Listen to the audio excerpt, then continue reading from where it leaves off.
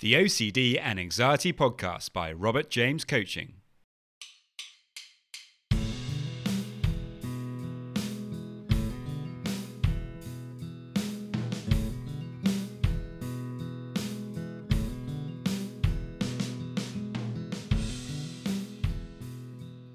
Hello and welcome to the OCD and Anxiety Podcast, where we explore how to have a more positive relationship with anxiety disorders, taking back control so that you can start living the life you choose and not the one chosen by your fears.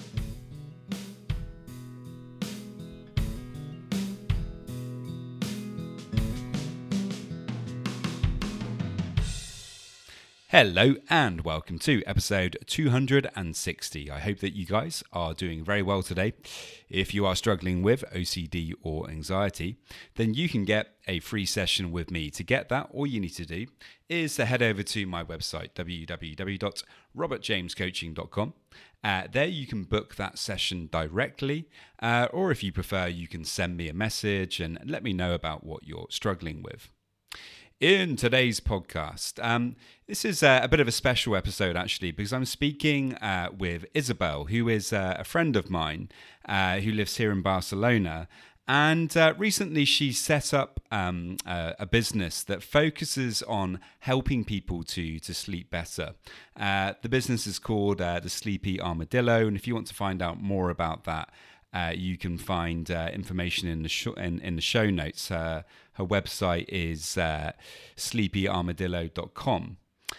Isabel supports adults return to restorative sleep through evidence-based techniques, tailored sleep education, advanced coaching techniques, and incremental changes to behaviors and lifestyle that make a big impact. She identifies the root causes of each client's sleep issues and works collaboratively with her clients to create a sleep plan that outlines the steps needed to return to restorative sleep without the use of lotions, potions, rituals, or pills. With over 20 years' experience of coaching and several sleep and coaching certifications, her clients consistently see positive results in their sleep and their lives. She is a former insomniac and a self-proclaimed worrywart, so she can really relate to her clients and what they are actually going through. At its worst, Isabel was sleeping 2 to 3 hours per night most nights of the week, brought about by a combination of self-sabotaging behaviours, panic disorder, and poor lifestyle choices. It was not until she began to understand the biology of sleep, what she calls the sleep generators, and what gets in the way of our natural sleep biology, she calls sleep saboteurs, that she began to see improvements in her sleep. Her approach combines methodology from CBT for insomnia, acceptance and commitment for insomnia, with an integrated and holistic approach that gives her the tools to really understand each client's specific situation and how to improve it.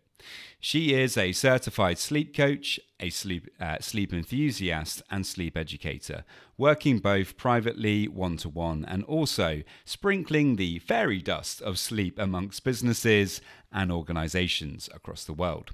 And finally, Isabel is a breathwork and meditation facilitator, a certified yoga teacher, a pro bono mentor for women in business, and actively contributes her time to local animal welfare charities. I think you'll find it's a really interesting conversation, and I really do think it will be helpful because sleep is obviously so important when it comes to anxiety. And general mental health matters. So therefore, obviously, OCD as well. And it's something that we haven't really spoken about on the podcast before. Isabel is clearly very passionate about helping people with this and spreading the word about, just how important it really is. So I really hope that you find it helpful. As always, if you have any questions, then do please let me know. And I really hope that you enjoy.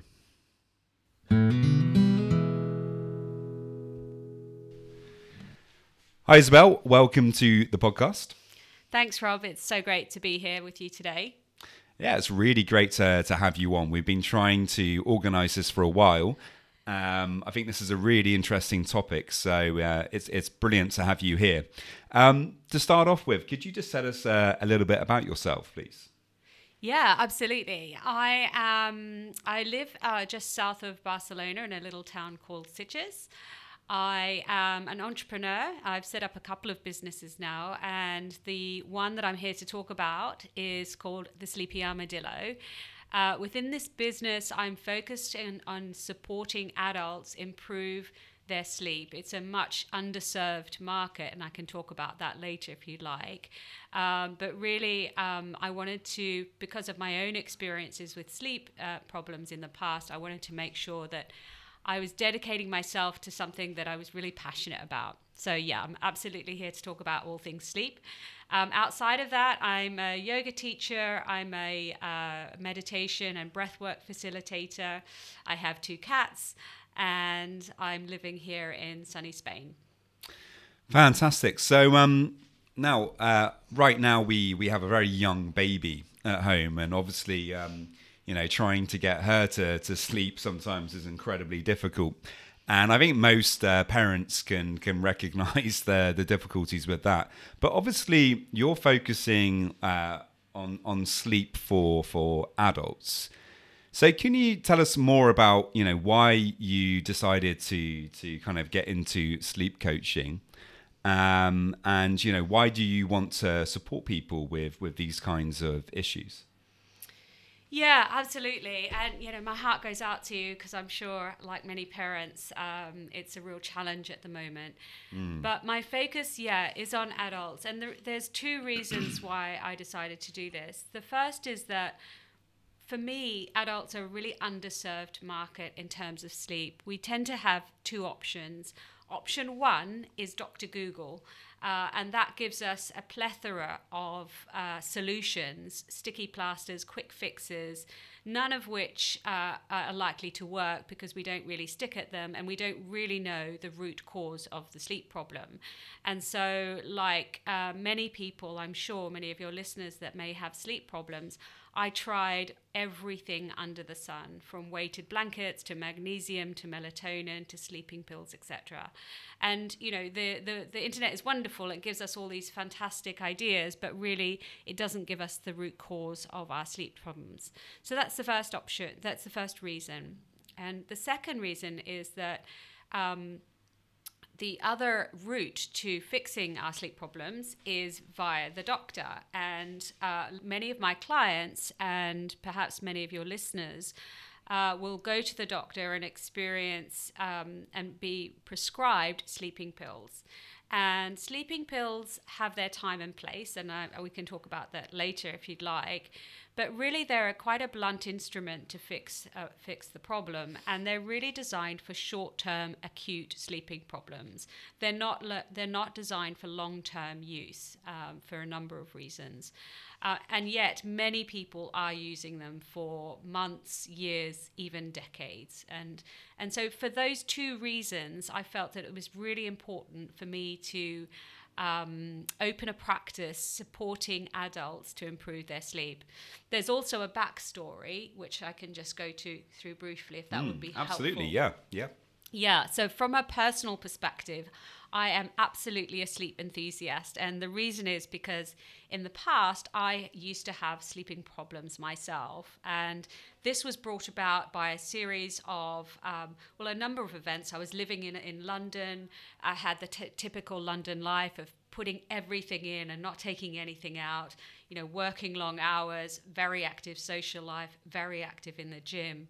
And one day I had my first panic attack. And if any of your listeners have had a panic attack, you actually feel like you're dying. It's absolutely. a scary experience.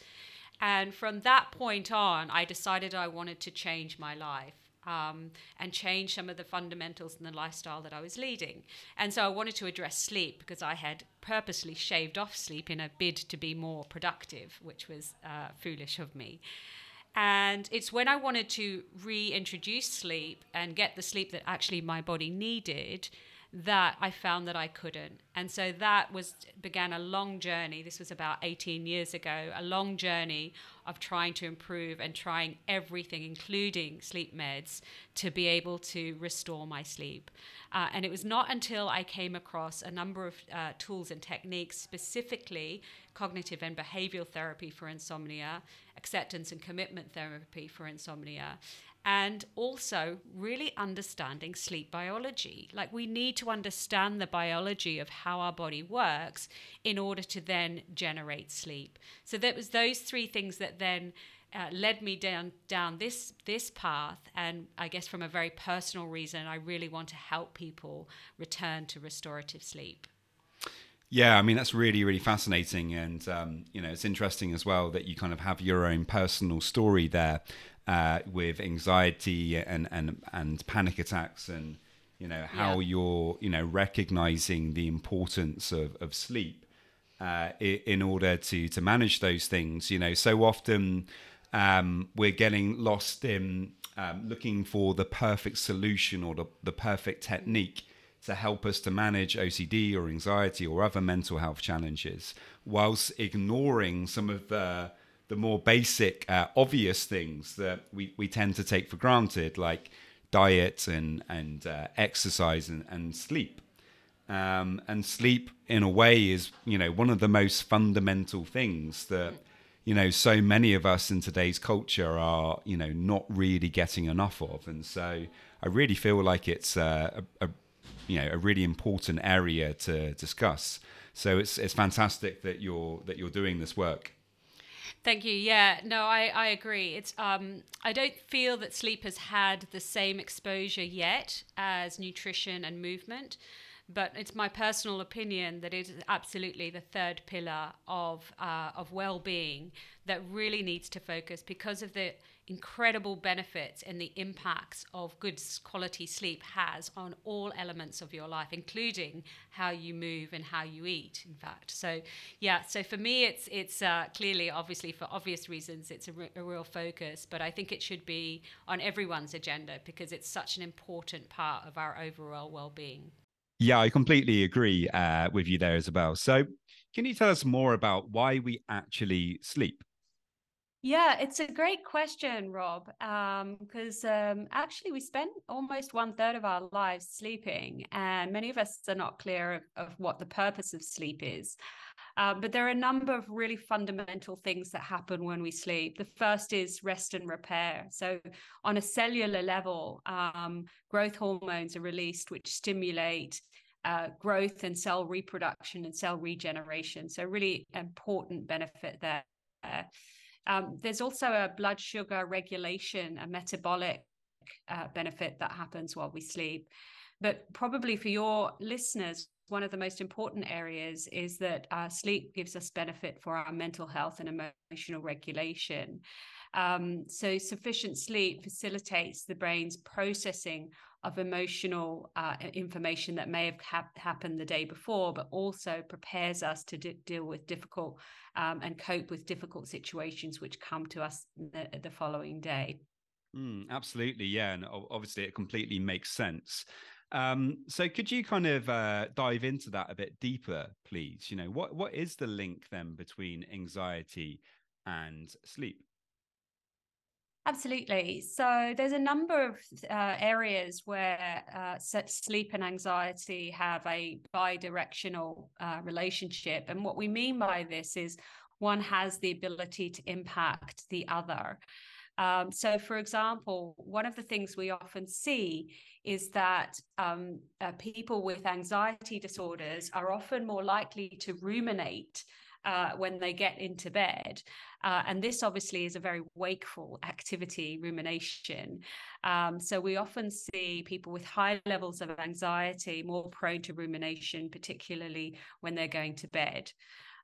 The other part that we see quite often is heightened or hyperarousal. So this feeling of being tired but wired, which many people might be able to relate to. And here it's really about hooking into unhelpful thoughts, particularly around sleep. So you may be prone to anxiety in the first place. And then when you experience nights of sleeplessness, then you start to worry about the impact that will have on your, your ability to function the following day and beyond Yeah. that. Yeah. And then the third area where sleep and anxiety are linked is really around anticipatory anxiety. And this is something I used to have quite a lot. So, for example, the anticipation of having to go to sleep causes anxiety. For many months and almost a year, I actually slept outside of my bedroom because going to the bedroom caused me a great deal of anxiety because of that association that had happened, conditioned association. Yeah, absolutely. And then finally, there's this tendency to extrapolate. So that is what I mean by that is taking one poor night of sleep, or maybe one or two, and extrapolating that to be, this will mean that I will be sleeping badly for the next, period or months or years. So catastrophizing mind, and that's how we see that there's a very strong link between anxiety and sleep disorders. Fantastic. Yeah, there's a lot of stuff there, and so often we can just simplify things and think, "Well, I just can't sleep because I can't sleep." But actually, when you break it down and you look at the different reasons, I think it's really helpful because you can start to identify, okay, perhaps it's this, or perhaps it's that, or perhaps I need to change this element of preparation before sleep, or this limiting belief that I might have about it, or whatever it is. So yeah, I think that's really helpful to break it down in that way. So what are some of the most common types of sleep problems that you see in your practice? Yeah, there tend to be four types of sleep problems that I see. The first is sleep onset, or our ability to fall asleep. And I gave you a good example of my problem around that in the past. And then we have sleep maintenance. So that's where we might actually get to sleep very quickly, maybe perhaps too quickly because we're exhausted, but we're waking up frequently through the night. Now, one thing just to note is that our sleep architecture, which is the cycling that we do through light to deep to REM sleep 4 to 5 times over an average night, means that we're actually in a wakeful state 3 or 4 times. But what happens is with some people, some clients that I see, is that they're waking up and they're uncomfortable, or they're experiencing unhelpful thoughts and feelings and sensations when they're waking up, and that's then causing them to stay awake for longer than they would, and they're remembering obviously that experience. So sleep maintenance is a biggie. The third one is waking up too early, so waking up earlier than you're supposed to and not being able to get back to sleep. And then the fourth one is waking up unrefreshed upon waking. Now, that could be for a number of reasons. Some people, for example, are getting enough sleep, but they're waking up unrefreshed. And when I see that, and particularly if it's associated with headaches, then there's a referral to go and get a sleep study done, because it may be sleep apnea, which is a restriction of breath during sleep. So those are the four main ones that I see, and probably the most common ones that your audience will be experiencing. Yeah, it's quite interesting, the final one that you were talking about there. Definitely I've noticed in the past, for example, when I used to drink alcohol on a fairly regular basis, that often I would wake up in the middle of the night or very early in the morning and not be able to get back to sleep. Yeah, absolutely. So there's a number of reasons for that. It may well be that you need to go to the bathroom, but more often than not, it's more likely to be that your body is metabolizing the sugars in the alcohol, and that's what's keeping you up in the middle of the night. Absolutely.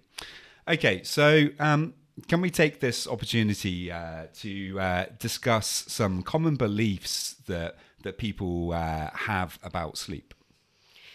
Yeah, absolutely. Actually, you mentioned earlier around this sort of search for perfection, and this is one of the most common misconceptions around sleep.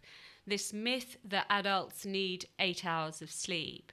And the reason why it's unhelpful, and I try to dissuade people from setting these types of goals when they're working with me, is that 8 hours is definitely not an average. So the most adults need between 7 to 9 hours.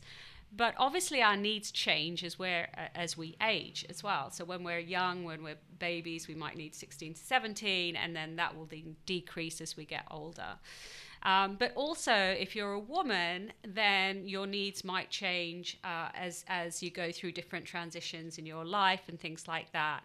And so this myth that we need 8 hours, which is still propagated and is really unhelpful, means that if you're not getting 8 hours, then you feel like you've somehow failed.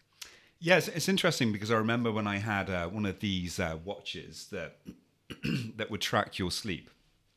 Actually, I found it more annoying, more frustrating, because often I would wake up thinking, oh, I think I actually slept really well, and then check my watch and it would be like, nah, you had like 5 hours sleep and you were interrupted the whole time. And then, of course, it's a kind of self-fulfilling prophecy. You go throughout your day thinking, oh no, I didn't get a good night's sleep, and you feel bad. Whereas actually, if you actually have that belief that you slept well, then you do feel better. Yeah, absolutely. It's the power of the mind. I often get asked about wearables because there's a big craze of them at the moment. And in fact, I do wear one myself. My advice on that is two things. First of all, go for trends. So as opposed to trying to hit a certain number of hours, a certain number or percentage of your sleep in deep sleep, then actually just looking at the trend over a period of a couple of months and see that you're moving in the right direction. That is more important, more useful, I think. I think the second thing about wearables is that there's a real focus on the architecture. I talked about this light sleep, deep sleep, REM sleep, and hitting a certain percentage of deep sleep is going to be the best for you. Now, the reality is the technology is not yet there to replicate a proper sleep study where they put the electrodes on you and really understand that. So I wouldn't pay too much attention to the percentage of time you've felt in deep sleep. I use a self-reported sleep diary with my clients, and that is much more accurate tracker of how they're sleeping, but also how they're feeling in the morning. Because as you said, your tracker might be telling you one thing, and you might feel quite differently. And that for me is more interesting data than the tracker itself. Absolutely. Okay, so now I guess we get into the big question, the useful question. Not to say that the other questions have not been useful, and all the other information that you've provided today has also been very useful. But obviously people want to get to the heart, and they want to know, how can I sleep better, Isabel? What can I do in order to sleep better? So over to you. Yeah, absolutely. It is the killer question. So the first thing is understanding your sleep biology. There are two sleep generators. Your body knows how to sleep, and more often than not, we're getting in the way of our natural biology. So let's just be really focused on that for 1 second. The first biological sleep generator is sleep pressure or sleep drive. And essentially, this is about being awake. So the more you're awake, the higher the pressure. A nice analogy is to think of it as a balloon. And you wake up in the morning, the balloon is deflated. And as you go through your day, the balloon gets more and more inflated, and it gets its most taut just before you go to bed. Now, if you can imagine if you take a nap, that balloon then deflates a little bit, okay? And that includes a little micro nap on the couch before bed. So the more you're awake, the more you're likely to sleep, okay? And you can test this at home by not having any stimulants or caffeine or other stimulants, and try to stay awake as much as you can. You will eventually fall asleep because your body needs that. And why this is interesting is because often when we have sleep problems, behaviors get in the way. So, for example, one of the things that we often do is we go to bed early to anticipate, to greaten the opportunity of sleep. And our bodies are not ready for that. Or we take a nap. Again, that deflates the ability of our body to sleep. Okay, so really understanding that being awake and active is what generates sleep is really, really important. For me, was one of the turning points of how to improve my own sleep. The second biological generator of sleep is our circadian rhythm. That's our 24-hour body clock that governs a whole host of things, including hormone release, core body temperature, and our sleep-wake cycle. And this is triggered by the sun. Our body loves regularity and consistency. So keeping to a regular wake-up time, particularly, I'm less fussed about the going to bed time. Just don't go to bed until you're sleepy-eyed, droopy-eyed with sleepiness is what I always advise. Because going to bed early means that your body won't be ready for it. You'll get frustrated. That will cause sleeplessness. Okay, but waking up at the same time, getting sunlight because the circadian rhythm is reset by sunlight and it's vitamin D, which is great for our sleep as well, and ensuring that you're active and that you're eating well throughout the day is also really important. Now, how this works, for example, an hour before you wake up, your body temperature rises a little bit and it releases the cortisol. That's our activating hormone. And in the evening, as the sun goes down, melatonin is naturally released into our bloodstream. So these things are all linked. It's not just sleep is just a thing that happens at the end of the day. It's absolutely integrated into our whole metabolic system. So understanding that is really important. And then using these two things, your sleep pressure and your circadian rhythm, leveraging those is really, really key. Fantastic. Yeah, I think that's really good advice there. Okay, so can you tell us how you incorporate these things into the work that you do with the Sleepy Armadillo?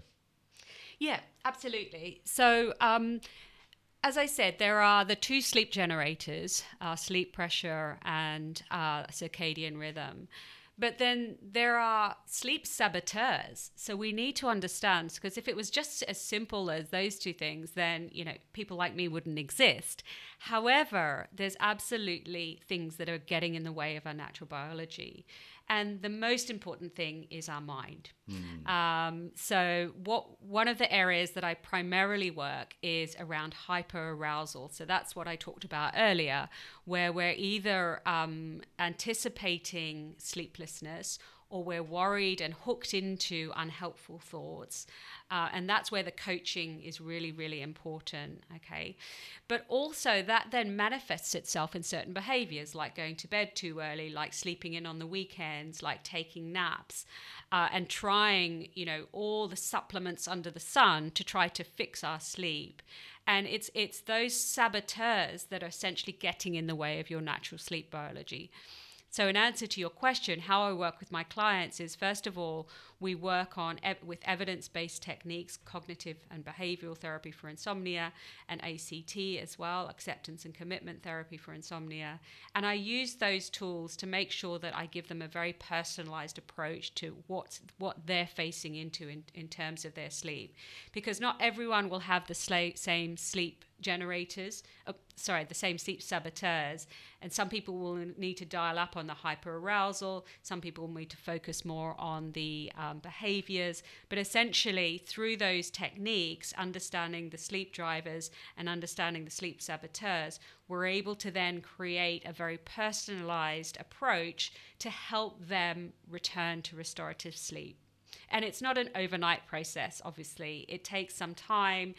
It takes an investment in their time as well, because, if you change nothing changes, right? So part of our relationship is a commitment from them to make some incremental changes that will then have a big impact on their sleep and their life. Because if you sleep badly, it impacts all parts of your life. Absolutely. And, I very much relate to the incremental approach to coaching when I'm coaching people with OCD and anxiety, because, of course, if we are going to make changes to our habits, we have to do it in that way. We unfortunately can't just have a quick intervention that is just going to change everything. Things just don't work like that. And I guess it's the same with sleep. Focusing on a long-term strategy and seeing some small improvements, that hopefully will give you that encouragement to keep moving. And making those changes in the long term is a much healthier and realistic approach than demanding this kind of perfection, which unfortunately I think can just make it harder to make the changes that you're looking for. Yeah, absolutely. It is about incremental change, and that's why the program takes 6 to 8 weeks to start to see that. But within a couple of weeks, what we do see is people regaining a trust in their ability to sleep and trust in their own body, which if anyone has had chronic sleep problems, you literally often get to the point where you feel like you're broken. You're unable to do a fundamental part of what being alive is, sleeping, and therefore you're somehow broken. And, any listeners that feel like that, you're not broken. And this is not something you need to fix. We just need to work through what's sabotaging your natural biology. But it's really important, that kind of trusting, that confidence, as you say, in your body and its ability to do what it's designed to do. Yeah. No, it's very interesting because, I speak a lot on the podcast about self-compassion. And when we put ourselves under these pressures, to just change and for everything to be better and, just doing everything you can in order for things to be just right, we're just being really quite harsh on ourselves and, creating resistance to what is. And, I think the approach that you're talking about is, when you do start to treat yourself a bit more with a bit more kindness, you're a bit more gentle with yourself, that actually, after a week or two, you do start to see the changes because you're no longer demanding certain things and you're getting more into your natural rhythm. Like, I really liked what you were saying about, not demanding that you had to have those 8 hours. Yeah, absolutely. Being kind to yourself. I think, in my experience personally and with the clients that I see, they often are really hard on themselves. And because it's like, I can't even do this basic thing right. What's wrong with me? And so part of my role is to help them reestablish that gentle, I love that word, relationship with themselves, so that they can start to trust themselves again, that they're able, sleep should not be an effort. The moment, in fact, it's the only activity probably in your whole life that is not rewarded by effort. The more you try, the less likely you will sleep, right? So this is what I mean, that we're getting actually in the way of our sleep rather than trying new techniques or quick fixes, which is the ultimate, Dr. Google solution is a quick fix, probably costing a lot of money, unfortunately, as well. Yeah, absolutely. There's a lot of crossover here between how you would deal with intrusive thoughts or very uncomfortable emotions in the body, of not actually trying to fix them, of recognizing that, like you were saying earlier, that you're not broken, that it's just you're going through this difficult phase, and actually, you don't need to fight against these things, that actually the solution will come along of its own accord when you just learn to get more in tune with yourself again.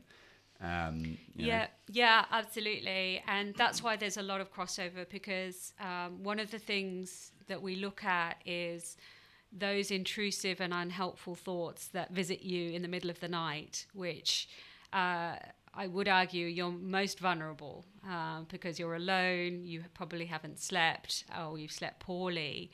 And so, trying to wrestle with them or push them away is obviously one of the most common techniques that people try. My approach to those, I think, is similar to yours, which is let's make space for them and accept them as part of our human condition, and therefore take away some of their power. That's one of the ACT approaches around it, obviously, which is really, really a much more gentle approach, I think.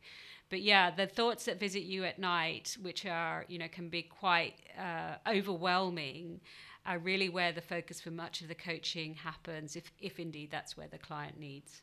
Absolutely, yeah. I think there's the crossover there, because we both have this focus on acceptance commitment therapy, so it's quite interesting. Okay, how about supplements? Do you recommend them? Well, my view is, and by the way, this is from someone that used to supplement to the eyeballs.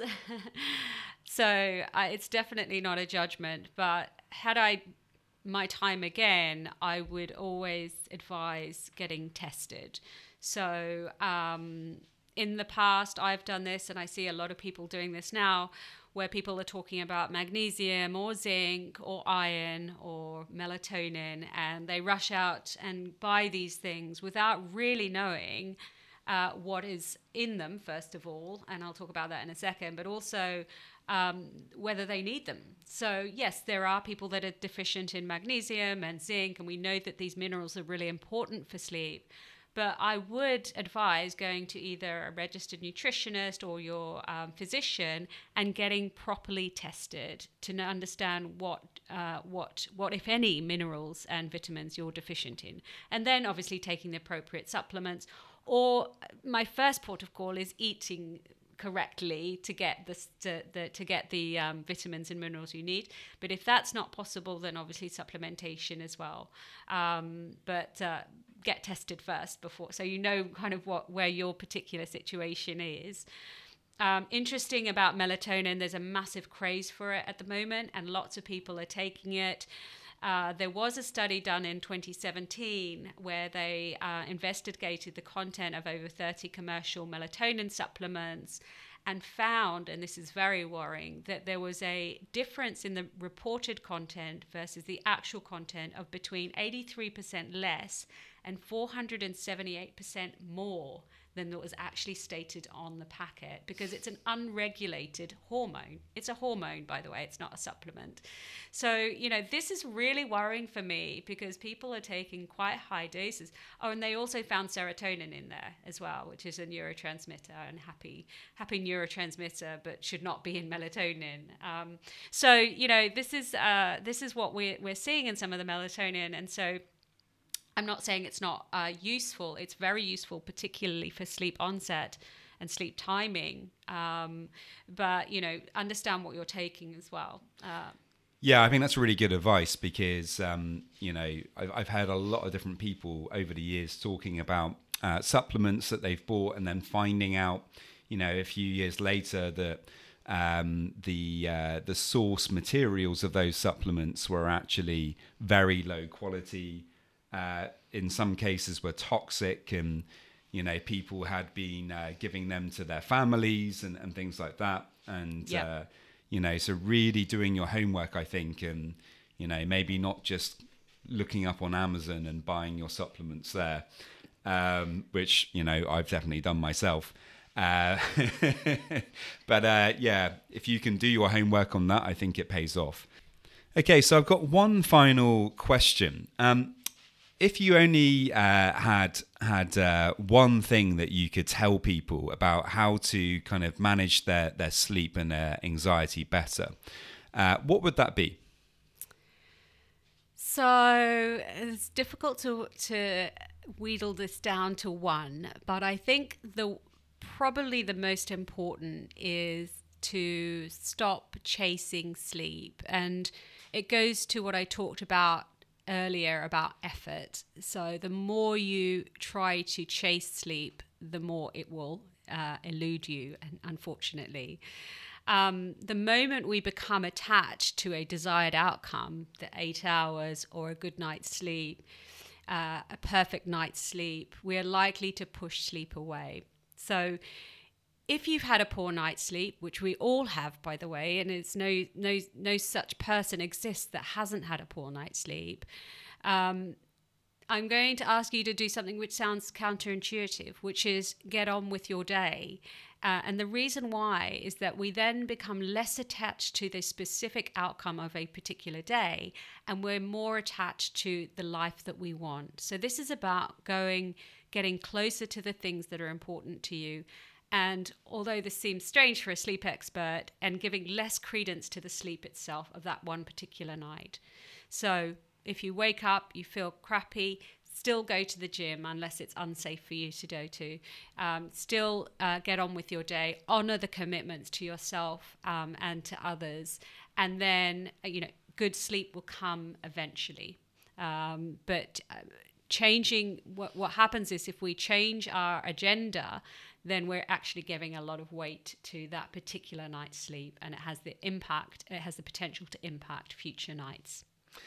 Yeah, I think that's really good advice.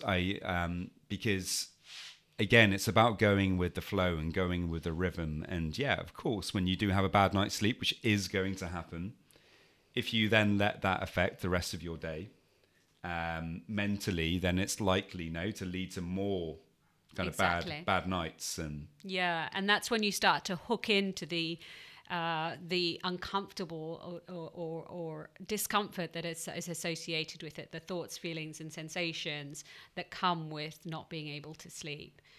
The best thing you can do is draw a line under it. There's absolutely nothing you can do to improve the previous night, but you can live the life that you want. Fantastic. Isabel, thank you so much for coming on and speaking to us. If people want to find out more about your coaching and your work, what can they do? Sure. And thank you so much for having me. It's been a real pleasure to be here today. So you can find me, I'm guessing, in the show notes via my website, which is sleepyarmadillo.com, or my Instagram pages, which are sleepy_armadillo. Via Facebook as well, which we will put in the show notes, or via my email, which we can then put in the notes as well. Awesome. So thanks a lot, and I hope everyone found that helpful. I'm sure you did. It's really, really important to talk about this topic of sleep. So thanks again. Thanks, Rob. Thanks for having me. Just a quick reminder that if you want to get a free session, all you need to do to get that is to head over to my website, www.robertjamescoaching.com. And there you can leave me a message and we can arrange the free session. And now just a quick reminder of my disclaimer. Any information that you view on my website, Instagram page, Facebook group, or anywhere else online, or any information that you listen to on the podcast is for informational purposes only and is not intended to be a substitute for actual medical or mental health advice from a doctor, psychologist, or any other medical or mental health professional.